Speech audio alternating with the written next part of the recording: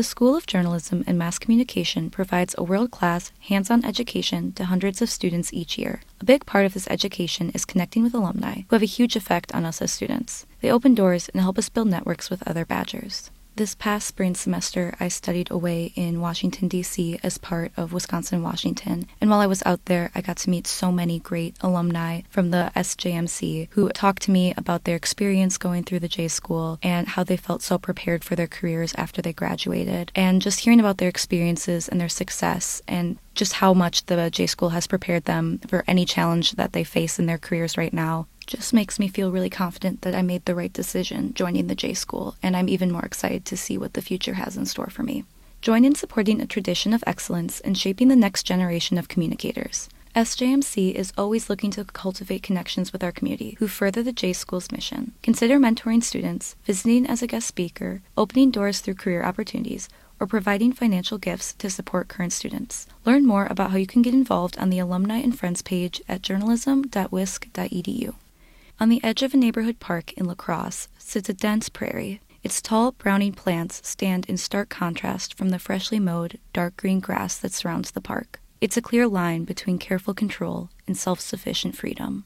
When you approach the boundary between the manicured lawn and the native landscape, you realize how thick the prairie is. Thatch from the plants conceals the ground, making the soil something you can only imagine.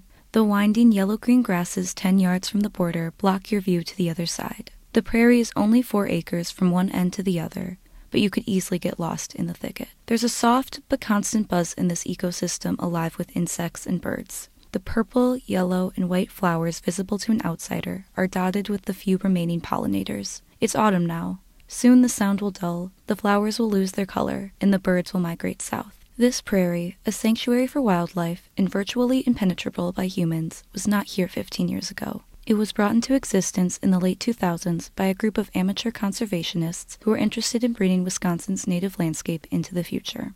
Before European settlement, prairies were an essential tool for the well-being of Wisconsin's inhabitants. Bison and elk grazed the prairies, which provided a huntable food source for nearby Native Americans. They burned the prairies to walk through them more easily, which in turn kept the prairies clear of dead thatch and pesky weeds. The prairie's ability to create nutrient-rich soil led Europeans to convert them into agricultural land. When Europeans first settled in Wisconsin, prairies took up 2.1 million acres. Today, less than 10,000 acres of native prairie remain. In their place stand houses and farmland, shopping centers and schools, and miles of interstate. This modernization left prairies as one of the most decimated landscapes in America. Now, some Wisconsinites have discovered a passion for restoring Wisconsin prairies. It's progress and whatnot, but I think you have to have a good imagination to think back prior to European movement here, to see the native grasses and plants and trees, says Greg Erickson, one of the amateur conservationists that reconstructed the prairie by the park.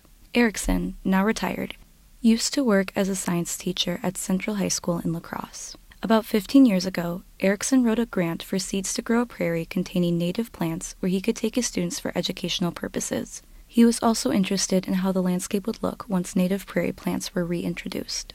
Erickson's friends, including my dad, helped him prepare the land, plant seeds, and burn away weeds in order to establish the new prairie. Now, whenever I walk through my neighborhood or play volleyball in the park with my little sister, I get to see a sliver of what Wisconsin used to look like. Since restoring the prairie in my neighborhood park, Erickson has reconstructed more prairies, including one in his own backyard. A prairie brings with it a whole ecosystem, and Erickson says there has been a clear change in the wildlife behind his house. Turkeys love to eat grasshoppers, and because we have so many grasshoppers around, there's turkeys all over the place laying their nests in our grasses, whereas they normally wouldn't be around, he says. He also notes the prairie has attracted finches, warblers, and other migratory birds that are usually found in a field. He's even seen a hummingbird moth, an alien-like insect that resembles a perfect crossover between the two species for which it gets its name. Jack Buswell, an attorney in Sparta, a half-hour east of La Crosse, first got involved in prairie restoration management in 1997 when he took over his family farm. He was told he could convert the cropland into prairie through the Conservation Reserve Program, a program under the U.S. Department of Agriculture that pays farmers to convert land used for agricultural production into space to plant species that improve environmental health. The real reason I did prairie restoration was to create upland habitat for birds such as pheasants and quail, Buswell says.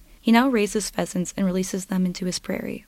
His involvement in Pheasants Forever, an organization focused on conserving wildlife habitats for game birds, led him to assist in the restoration of other prairies over the years.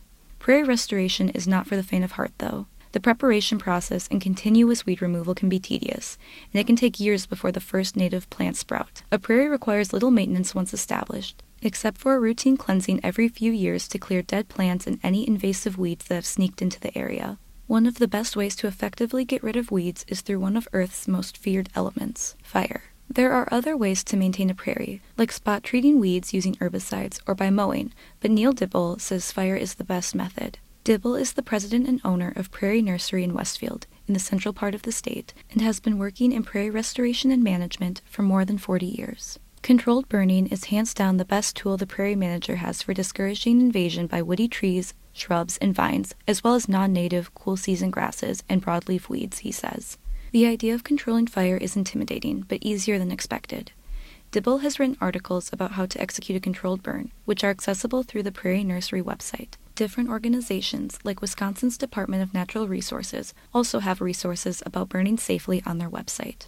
Although starting out can seem overwhelming, conservationists agree the benefits associated with restoring a prairie outweigh the initial investment of time and money. Not only do restored prairies add natural beauty to a landscape and create habitat for pollinators and endangered species, they're also a crucial component to fight climate change and mitigate its effects. Prairies can store carbon deep into the earth because their root system stretches multiple feet into the soil. This makes prairies incredible carbon sinks, which means they absorb more carbon than they release. They're even better carbon sinks than forests because prairie plants have longer roots than trees, and unlike trees, prairie plants don't release their stored carbon back into the atmosphere when they're burned.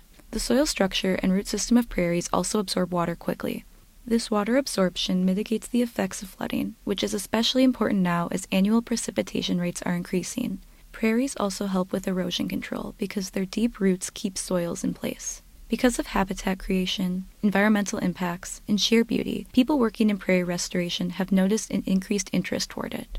I think things have been picking up momentum and picking up steam in the areas of prairie conservation, protection, and management, says Armand Bartz, a conservation biologist with the Wisconsin DNR. At least on the sites we're working and managing, there is more and more interest.